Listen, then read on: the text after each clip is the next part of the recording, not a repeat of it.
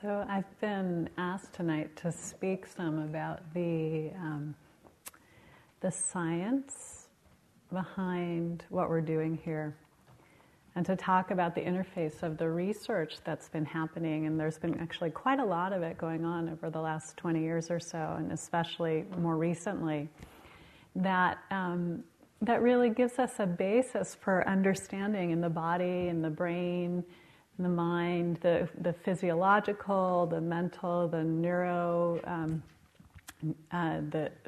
just what's happening in the area of science in relation to mindfulness.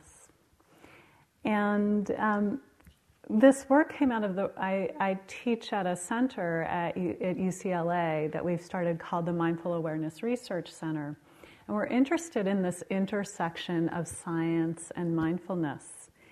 And we're in a medical school. What's interesting about being in this medical school, we're actually in a neuropsychiatric institute at the medical school, is that everything there is about mental illness. So psychopathology, there's all this research going on everywhere. I walk down the halls where I work, and there's research studying into suicidal and depressed teenagers, or working with obsessive compulsive disorder, or a wide variety of things going on. We're interested in what is mental health, what is well-being. And as my colleague and friend Dan Siegel says, whenever he lectures around the country, he'll talk to a room full of 10,000 people, mental health professionals, and he'll say, how many of you have ever studied mental well-being? And about 2% raise their hands. Because everyone's been taught about illness, but no one's taught about health and what is well-being. And so a lot of the research in mindfulness falls under this category of promoting wellness and well-being, and that's what you do as a yoga teacher in some ways. So I thought some of this might be helpful to you to help frame frame what you do in more secular language, which is what I'm very interested in and committed to. I'm not a scientist, so forgive me if there's somebody out here who's a scientist and I use the wrong language or something. But I think I have a fairly good layperson's grasp of what's been going on. The Buddha, in a sense, we can say, was the original neuroscientist. The Buddha explored the mind. The Buddha went into the mind and then began to talk about it in ways that were so precise and so clear. And now, only 2,500 years later, we're saying, oh, he's right. He figured this out long before anybody else did. And it's also interesting, as a Buddhist myself, when I see the research going on and someone says, oh, mindfulness is good for helping you learn how to pay attention. And I say, duh. So we know from our own experience, we don't really need, we don't need the research to tell us that mindfulness is good. But I'm going to tell you the research anyway. The Buddha constantly asked us to look within. There was this sutta called the Kalama Sutta, a very famous sutta, where he was, during the time of the Buddha, if you can kind of imagine, it was very, very, there are lots and lots of different teachers of all different kinds of practices. So there were guys that were saying if you bathe in the Ganges, you'll get rid of all your suffering. And there were guys that said if you walk around on the ground like a cow and moo, because they're sacred, you'll relieve your suffering. And then there was a whole range in between of other things. And the story goes that the Buddha went to this village, and the people came up to him and said, we're so confused. We hear this, we hear that, we hear this will lead to liberation, this will lead to freedom. What do we believe in? And the Buddha basically said these things. And this is and the reason I'm telling you this is because the Buddha was like a scientist in approaching this. And he said, don't believe something because you've heard it before. Don't believe it because if it's an old tradition, if it's written in religious or other books, if superficially it seems to be true, if it's based in logic or philosophy, if teachers or elders say it's true, even famous ones, even the Buddha himself, he said, don't believe me. Only believe something you've clearly seen for yourself to be true. If after fully examining and considering a teaching carefully, you find that it leads to happiness for one and all, accept it and live up to it. So I'm telling you this, one, because you can apply that to your own understanding of the teachings, but also to show how the Buddha was so interested in us each using our own intelligence and our wisdom and not taking things on faith, not just assuming because some guy, usually it was a guy back then, right, said it was true, you should believe it.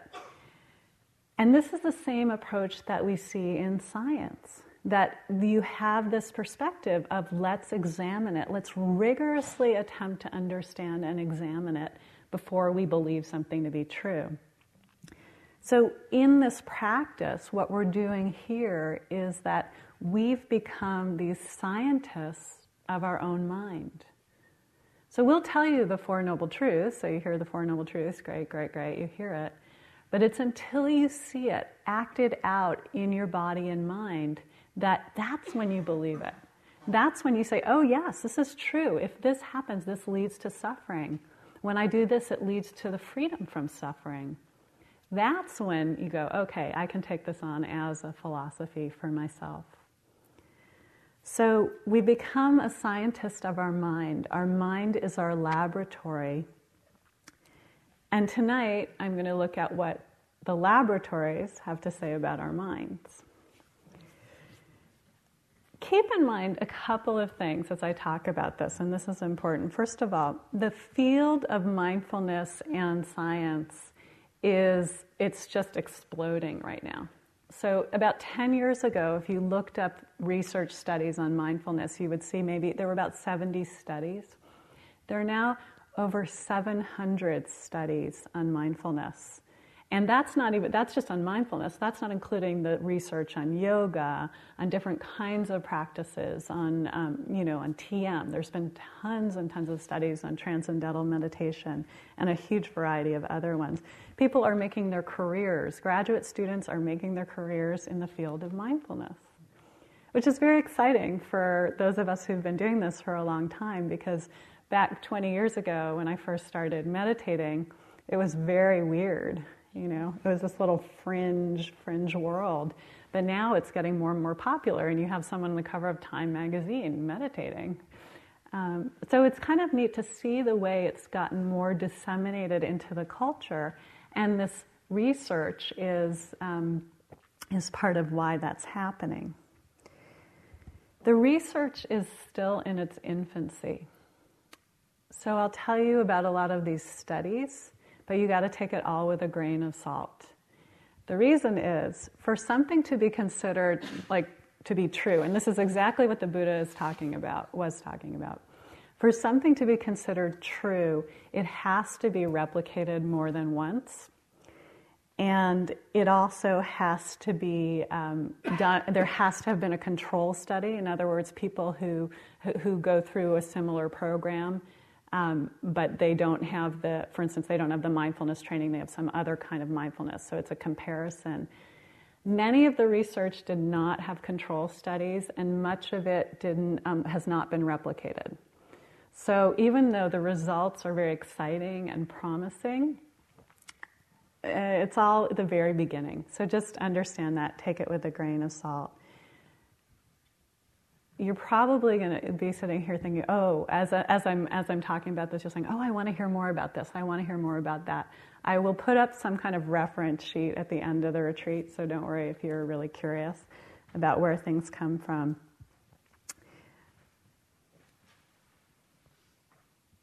The other thing to say is, you actually can't measure mindfulness yet.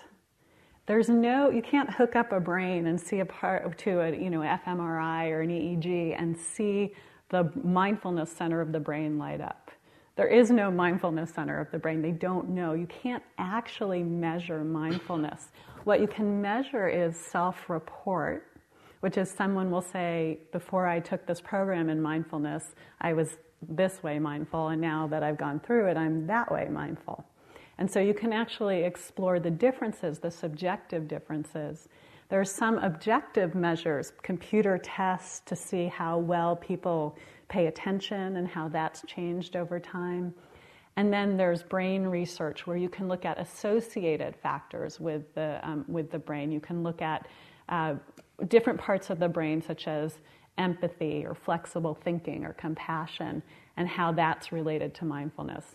So this is what I mean by it's still in its infancy. The scientists don't even have an agreement around what is a definition of mindfulness, which is interesting in itself. It's hard to get agreement on that.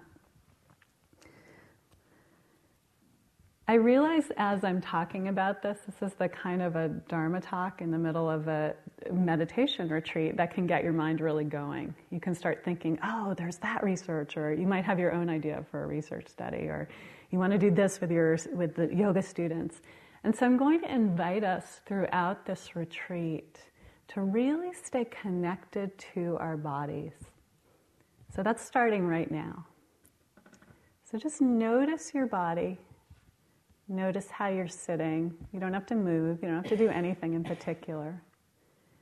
But bring your attention into your body here and now. And you'll notice that you can listen and still take in all this information, but have a connection with this body. And you can notice through the talk if there's a leaning forward, if there is an excitement. Sometimes ideas can generate a lot of pleasant sensation in our minds and we want more, or maybe it's too much and we feel overwhelmed, or just become aware of it. And I'll invite us back into our bodies as we do this talk that's kind of, a lot of theory. So just take a moment right now and just sense your body. You can close your eyes for a second. Again, just feeling your body present here. Noticing your breath. Noticing any thoughts, sensations. Let whatever is here be here.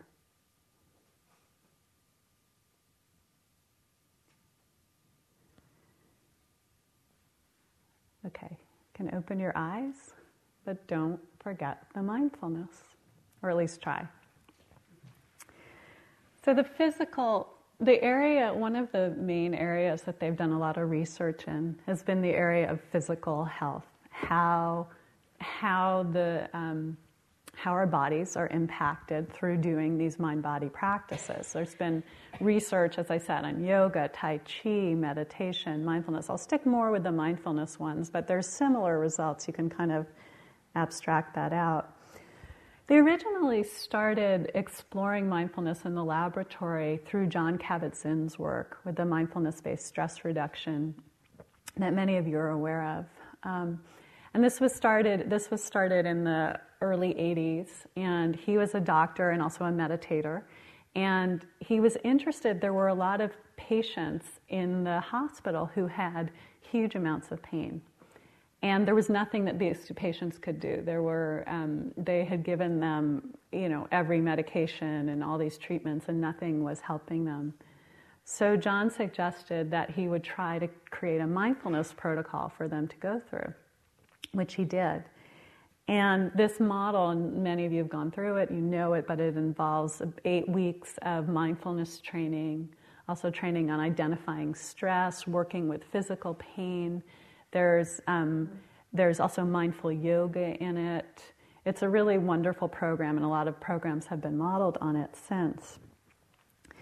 Now, it's again and again shown scientifically to have been really helpful, especially, and I'll talk a little bit about these pain patients, but the thing is the data here is confusing because there's a lot going on when you go through an 8-week program. So they don't know, for instance, do people improve because they practiced mindfulness every day?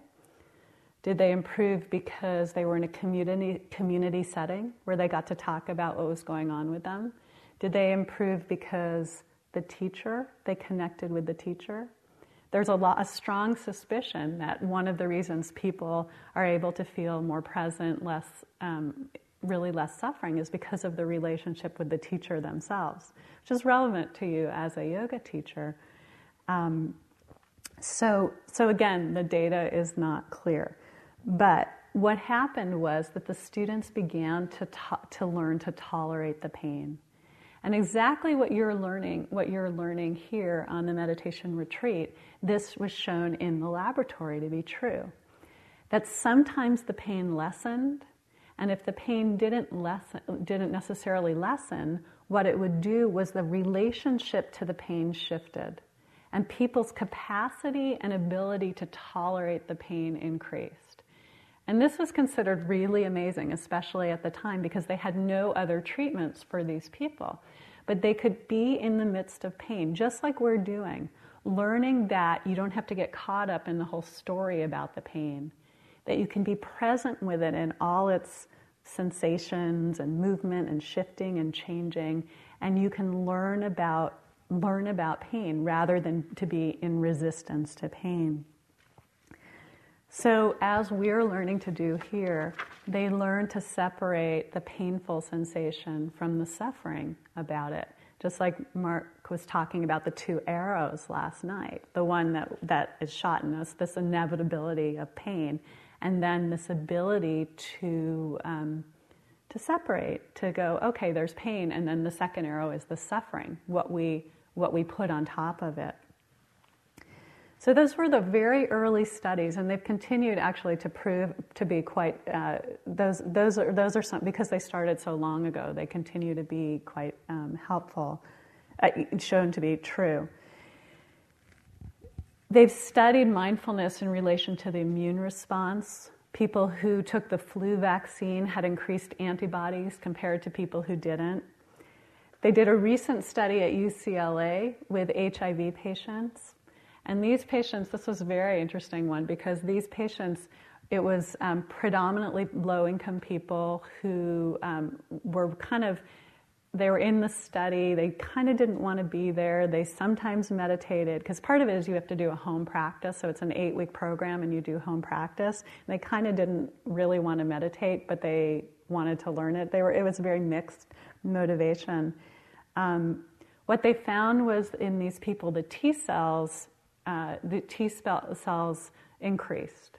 So there's actually some data around this increase of the immune response, and that's exciting to see.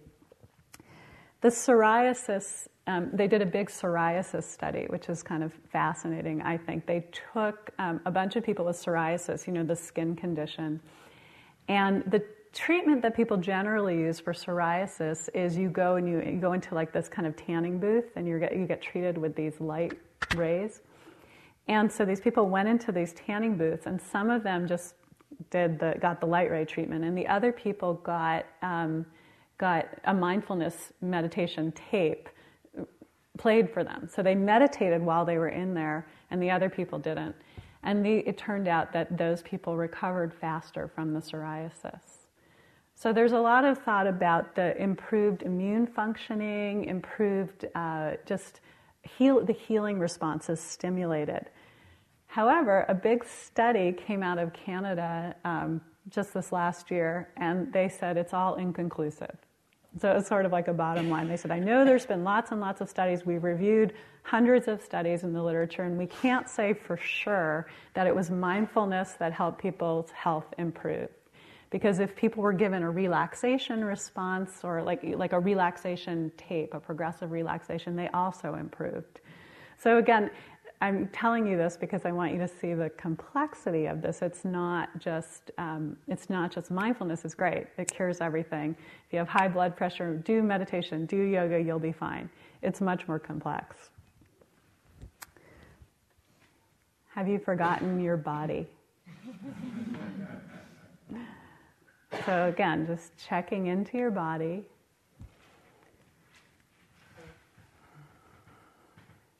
letting yourself sink into the sensations, the weight, the touch, feeling yourself present as your mind goes off and thinks about these things. So another area of mindfulness research has been in the area of attention. And as I was preparing this talk, I was finding some quotes from scientists who said things I thought were pretty valuable. And this is from Sir Isaac Newton. He said, "If I've ever made any valuable discoveries, it's been owed more to patient attention than any other talent." And I think that's very interesting. It's patient attention has led to these discoveries of some really important things, clearly. So mindfulness improves attention. We know lately, there's been a lot of research, actually, things were just in New York Times Magazine, or New York Times, about how multitasking is really bad for you. You've seen this? It absolutely, if you want to learn something, do not multitask. I mean, that's what the research, I think I have one of the studies here, hang on.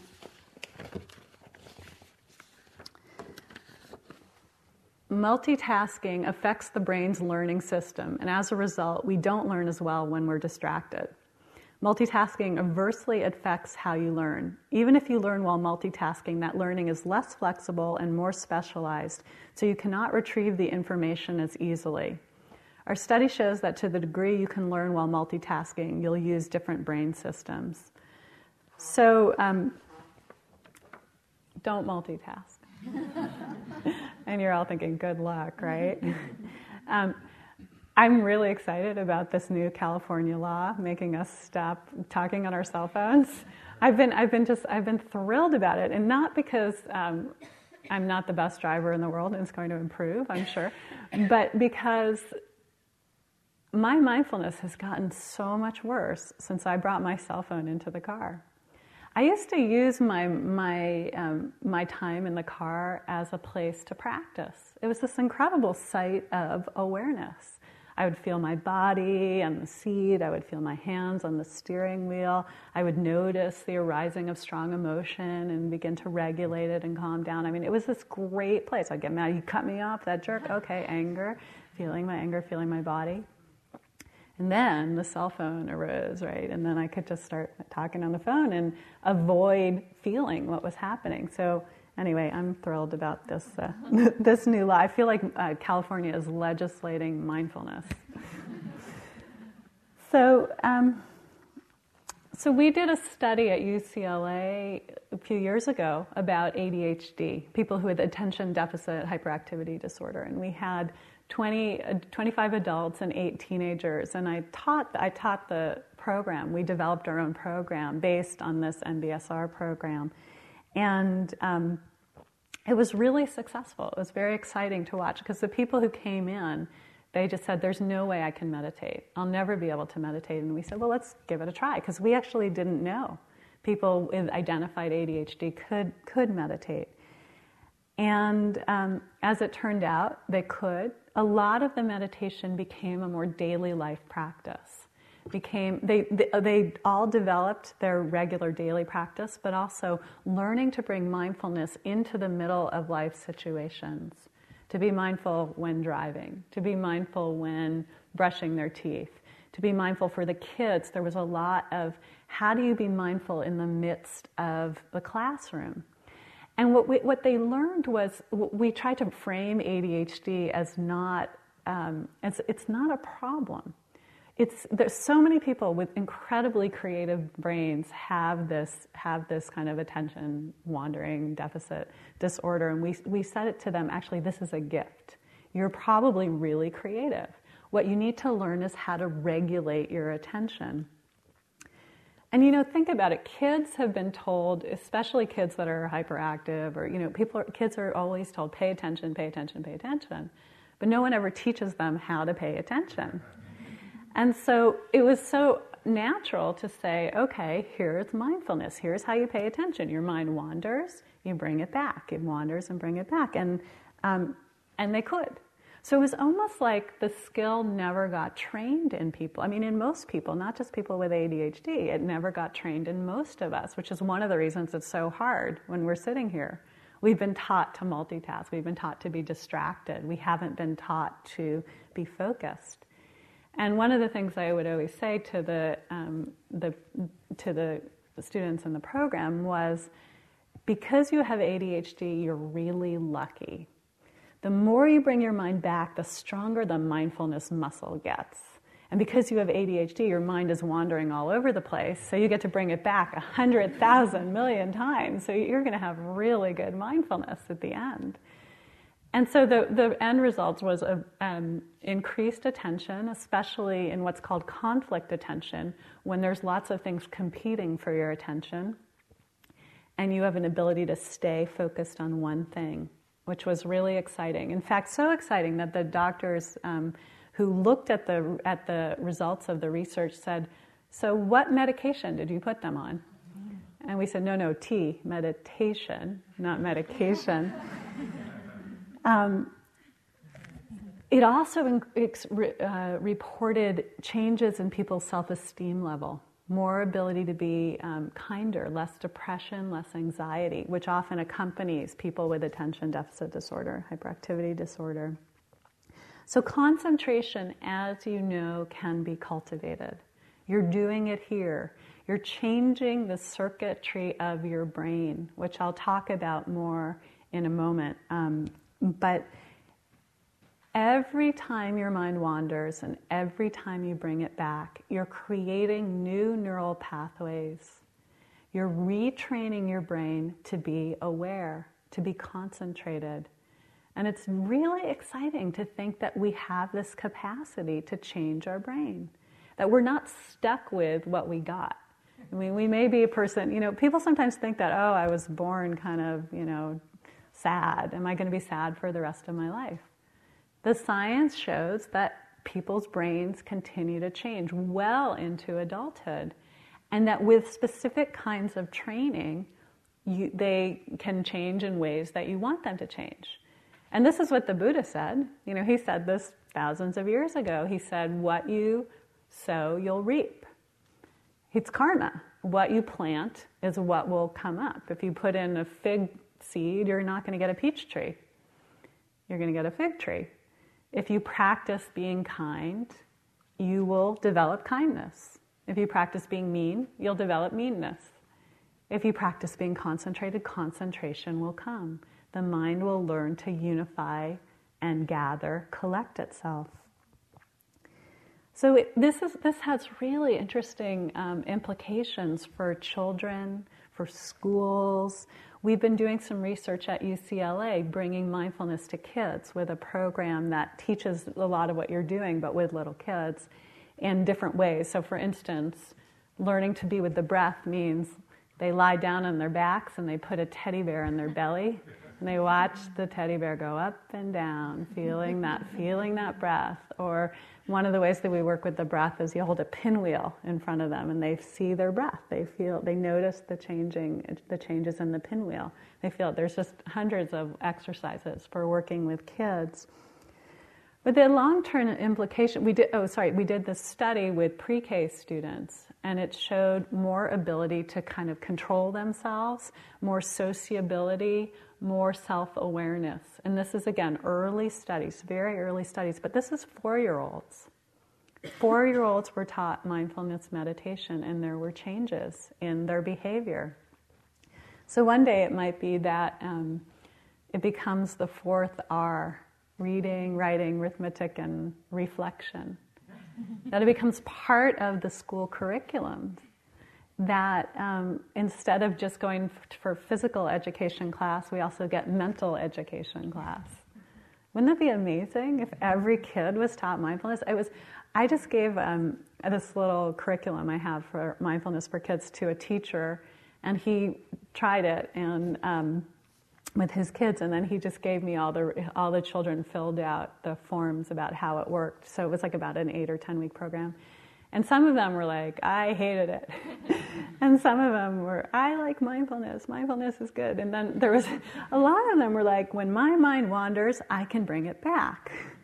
I know that I can breathe when I'm sad or scared. And it was just so neat to see. And this was a guy who didn't even have a lot of experience. Like, he was able to take this, he hadn't been meditating for 20 years. I mean, he was able to bring it to have enough of a practice himself to be able to share it with the students and have the kids shift. So it's all very promising, very early, very early.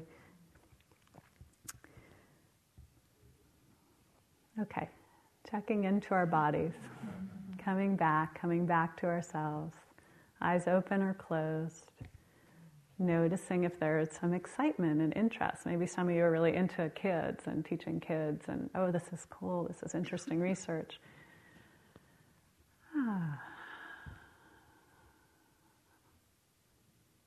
Feeling that movement forward, the excitement, or maybe there's sleepiness or boredom or dullness, or anything is possible, anything is present, and all we need to do is be with it, just here and now.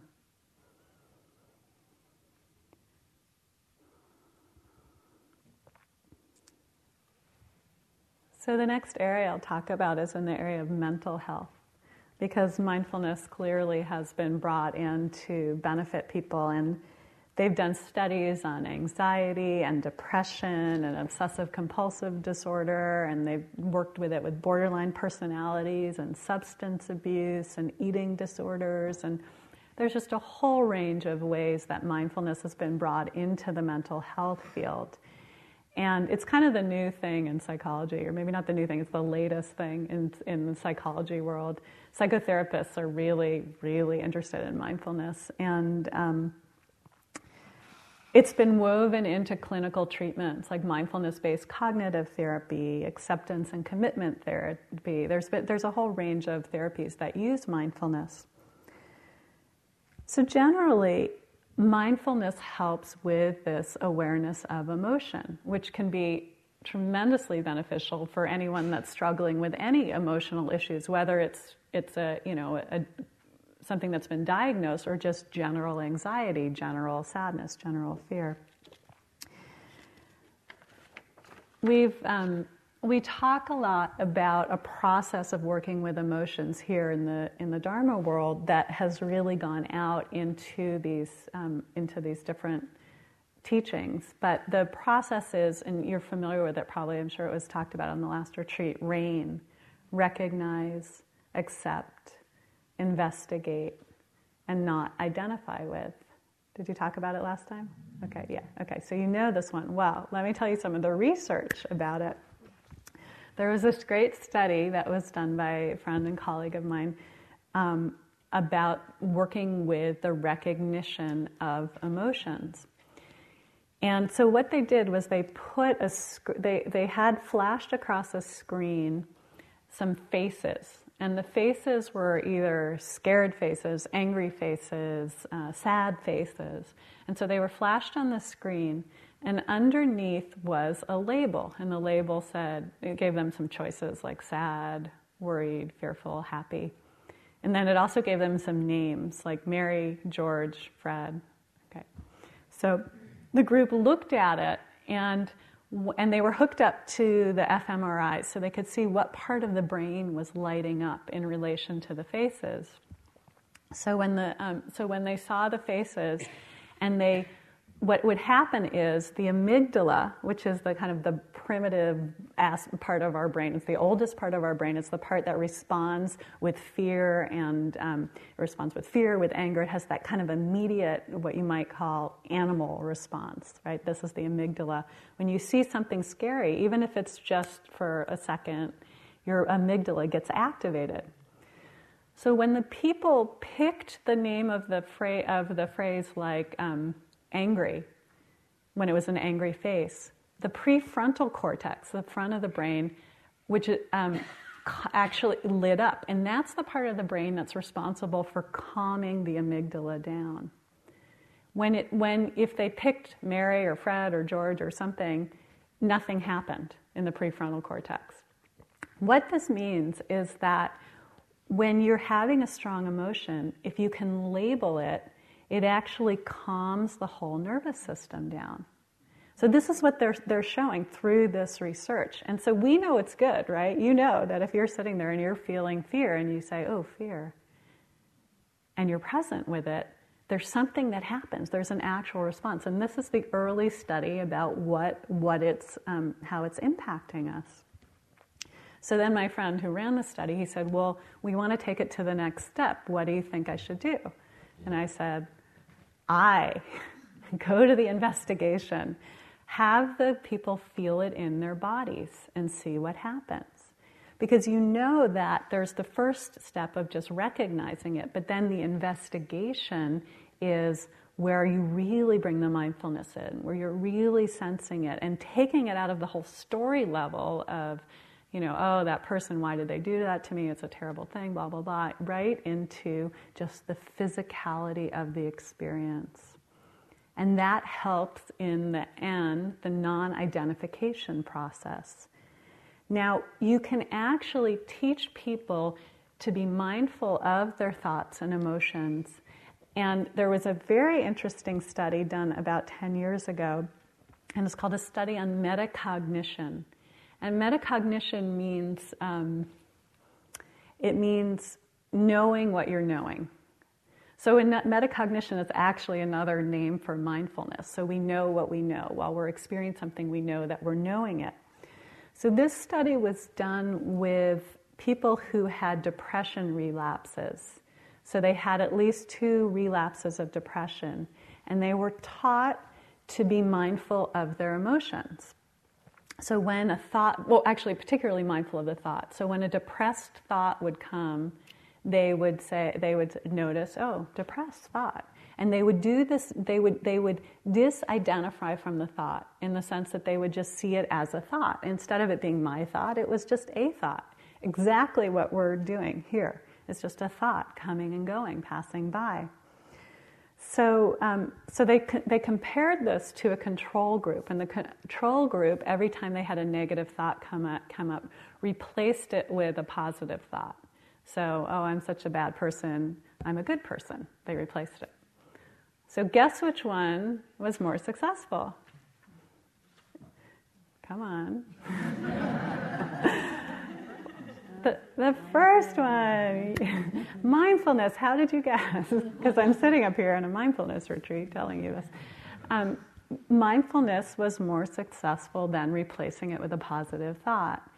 And part of the assumption around this is that, it's especially if you're depressed, if you try to, it can feel inauthentic to say, oh, no, I'm really happy, when you're not, right? But what it also showed was that this ability that we can have, that we're all learning here, to be in the midst of something and be in the midst of it and have a little bit of space so that it moves from being my thought or my difficult emotion or my fear or my anger into the thought, the difficult emotion, the fear, the anger. And it's really beautiful. You've all had tastes of this on the meditation, in this retreat, where suddenly you're just really in something, and then in a moment it shifts.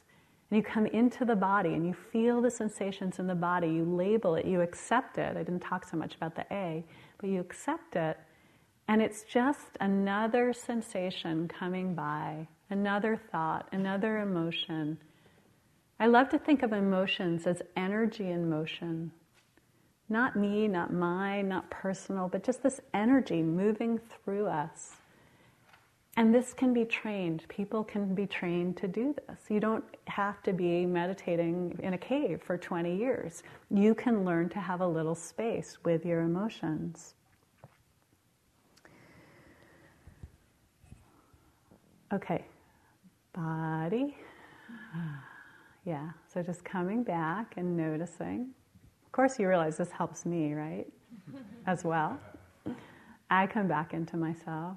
If I get out,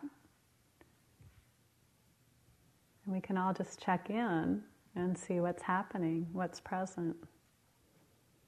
Are there emotions? Are there thoughts? Can see them come and go.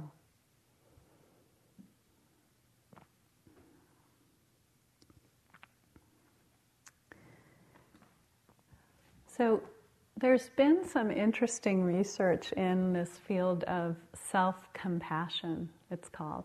In fact, it's really one of the cutting edges of this whole area. It's not exactly, it includes mindfulness. Self-compassion is,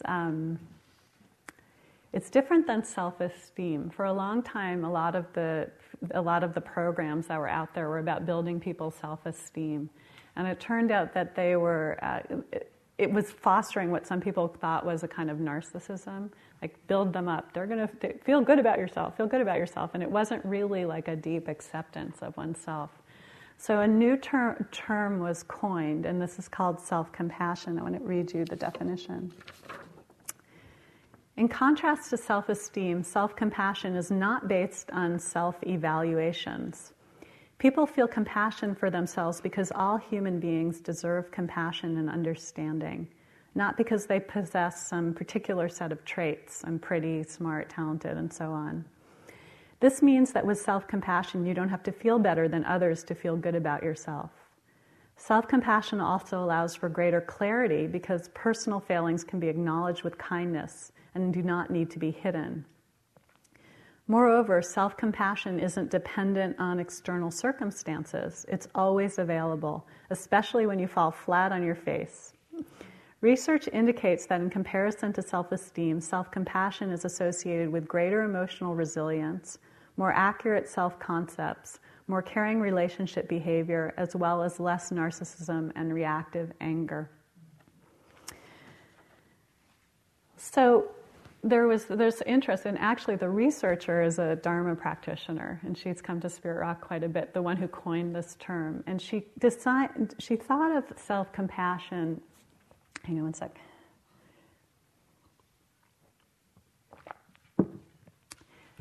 She conceived of self-compassion as this combination of mindfulness, loving kindness, and what she called shared humanity.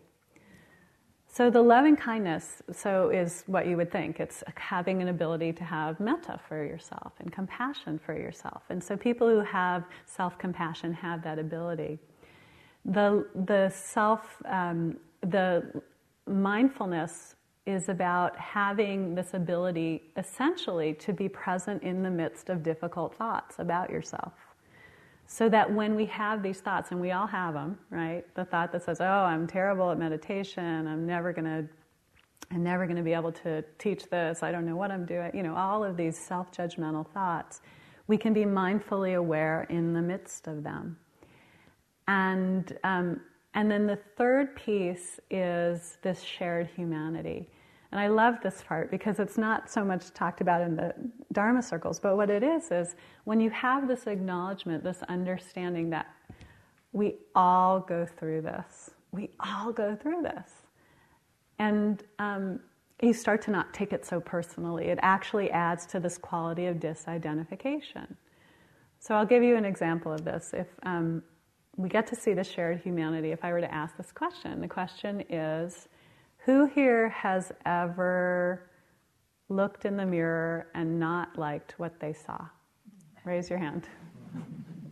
If you look around, you missed it, but pretty much everyone. Who here has ever worked really hard on something important to them and had it fail? And you look around and you see everybody. Who here has ever... well, you get the point. I can think of about 10 of them, but I think we'll just stop here. You get my point, right? We're all. Who here thinks I'm a really bad meditator this week? I'm having a hard time. Yeah, okay, look around. A lot of you think that. You're not alone. When we can remember this in the midst of feeling bad about ourselves, it's as though something opens up and that quality of disidentification occurs. So we become mindful of the self-judgment, we bring in the metta, and we recognize our shared humanity. And when they did the early research on this, just fairly recently actually, what they did was they didn't even teach mindfulness. They just worked with a bunch of college students and had them identify when they were mindful of their judgments and saw what levels of compassion they had towards themselves and who was happier in life in general.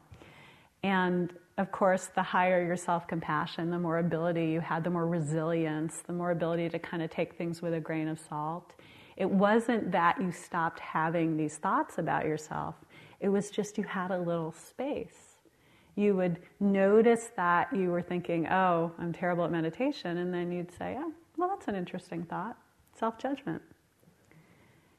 And in it was this great sense, it can be this great sense of ease and peace. And so what they're interested in now is how do we train people in self-compassion? And I say the answer is go on a meditation retreat. That's easy. That's an easy answer. But not everybody's going to want to do that.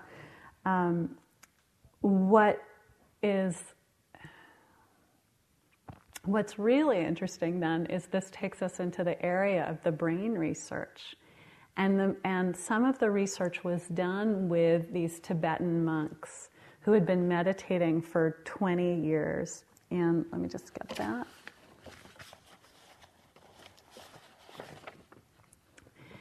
And so they hooked up Tibetan monks to these fMRIs, and they saw that these people had this incredible ability to be compassionate.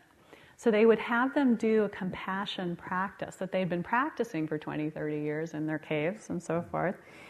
And then they would play some kind of sound that elicited a strong emotion, and like the sound of a child crying or the sound of someone shouting for help. And they would notice which parts of the brain lit up. And there would be very strong activity in the minds of these monks who had been cultivating compassion, that the brain would there was just increased compassion compared to the people who didn't have this kind of training.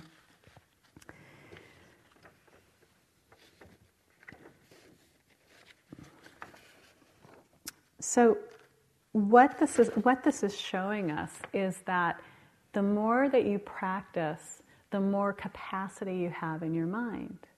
And that we can train ourselves in this self-compassion. Like I was saying earlier, what we practice, we will cultivate.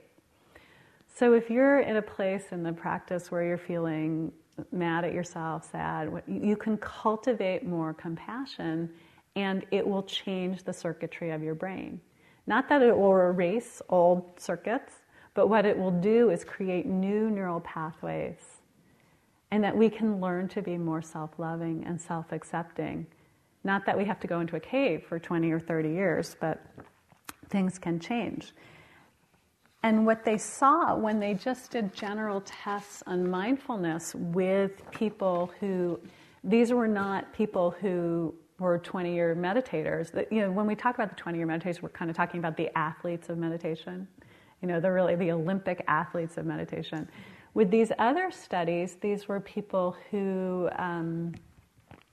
had 10 years of practice, I think it said between 7 to 10 years of practice, who on an average practice 4 to 6 hours a week. So people like you guys. In fact, many of them were part-time yoga or meditation instructors. So they hooked them up with the fMRIs.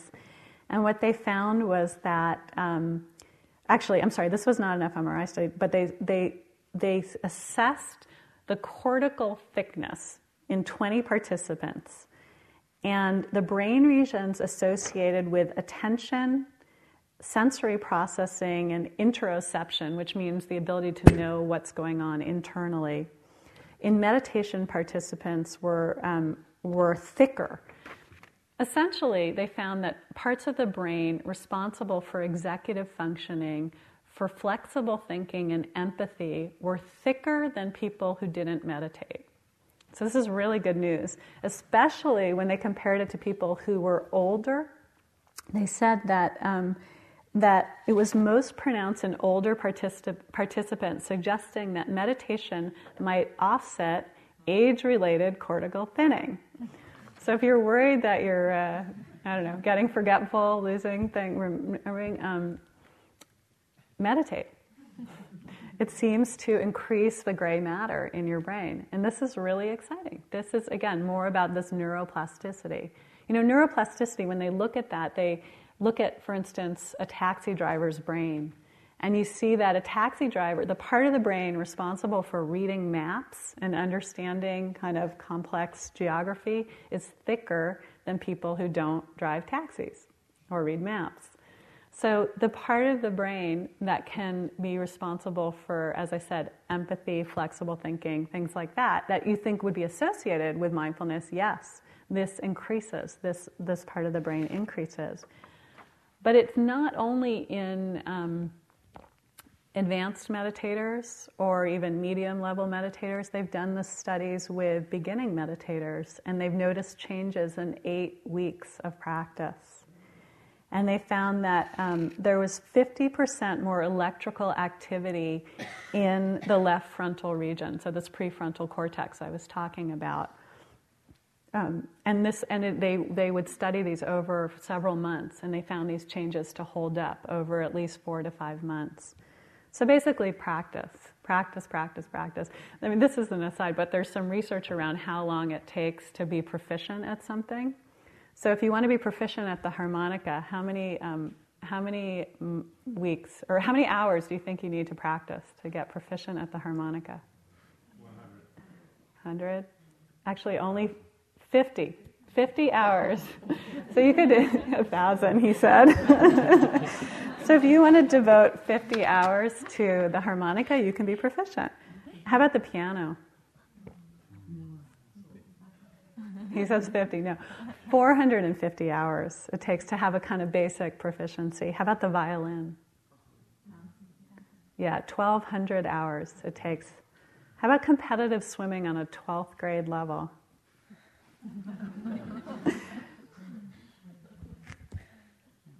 6,000 to 8,000 hours. You got that one pretty right. Okay, how about mindfulness meditation? 40. We have no idea is the answer to that question. Nobody knows. But we do know the more you practice, the more results you will see. So keep practicing. This part of the brain, there's 2 parts of the brain that get affected. One is this prefrontal cortex, and also the other part is called the insula, which is the part that's responsible for gathering information from your body and processing it in your brain. And what Dan Siegel suggests, and I'll just kind of complete all this with just this last little piece, but actually, feel your body first. And just take a breath. And again, notice and be present.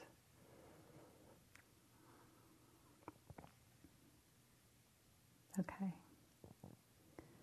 So the last thing I'll say about this is that Dan Siegel's was studying what's called secure attachment. And what that is when a child and a parent when a child is properly parented, there's a certain development in the brain that happens that is desirable. So the child feels safety, they develop appropriately, and this is called attunement. The child and the parent are attuned, and this is called secure attachment. If you didn't get secure attachment as a child, you can still have that happen. For instance, in a therapy relationship with a therapist and a child and a patient, you can have the kind of attachment happen that you didn't get as a child, but you can have it happen in relation to the therapist. And that secure attachment occurs and the brain development can continue. He speculates that the same things happen when you meditate, that you're cultivating kind of a secure relationship with yourself. And the parts of the brain, and I'm going to just list these because you'll recognize them from meditating. This is what changes when a child is properly attuned, attached to the parent. So the ability to regulate your body, the ability to balance your emotions, to attune to others, so be able to properly kind of relate to others. Modulating fear, responding flexibly, so not being so reactive, but having more flexibility in the response, exhibiting insight and empathy. And then two more, then these are all prefrontal cortex. These were all developed. And these were also, these haven't been studied so much, but also being in touch with your intuition and morality. That's actually when a child is properly attuned to a parent, the morality, these qualities of morality develop. So every single one of those sounds a lot like meditation to me, right? Of what comes with meditation. And that's because they assume it's the same parts of the brain that are being nurtured and supported. So ultimately, in a sense, what we're doing here is we're learning to be our own best friend. That's what meditation is, I think, sometimes. Just being here fully, showing up for yourself again and again and again, even when it's rotten and hard and boring and tiresome. But we show up, and our brain changes, and our body changes, and our mental health changes, and life changes. So I'll just end with a scientist's quote, kind of a famous quote from Albert Einstein. And here's what he said. He said, "A human being is part of a whole, called by us universe, a part limited in time and space. He experiences himself, his thoughts and feelings as something separated from the rest, a kind of optical delusion of his consciousness. This delusion is a kind of prison for us, restricting us to our personal desires and to affection for a few persons nearest to us. Our task must be to free ourselves from this prison by widening our circle of compassion, to embrace all living creatures and the whole of nature in its beauty." So why don't we just sit and check into our bodies one last time.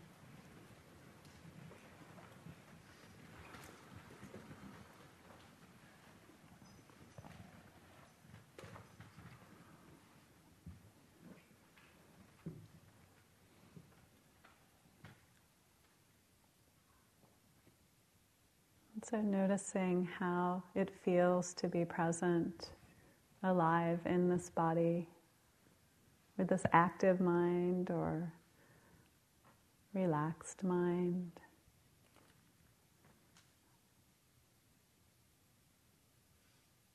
How it feels to break ourselves from this optical delusion,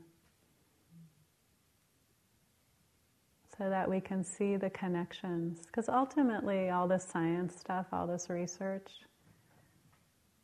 if it's in the service of making us more free and connected and happier, then it's doing it the right thing.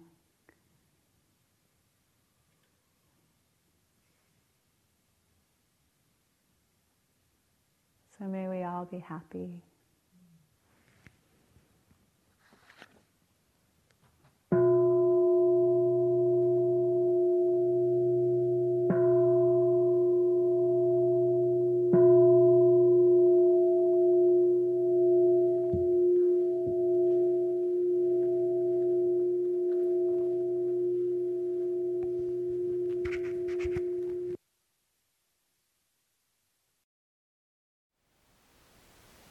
Thank you for listening. To learn how you can support the teachers and Dharma Seed, please visit dharmaseed.org/donate.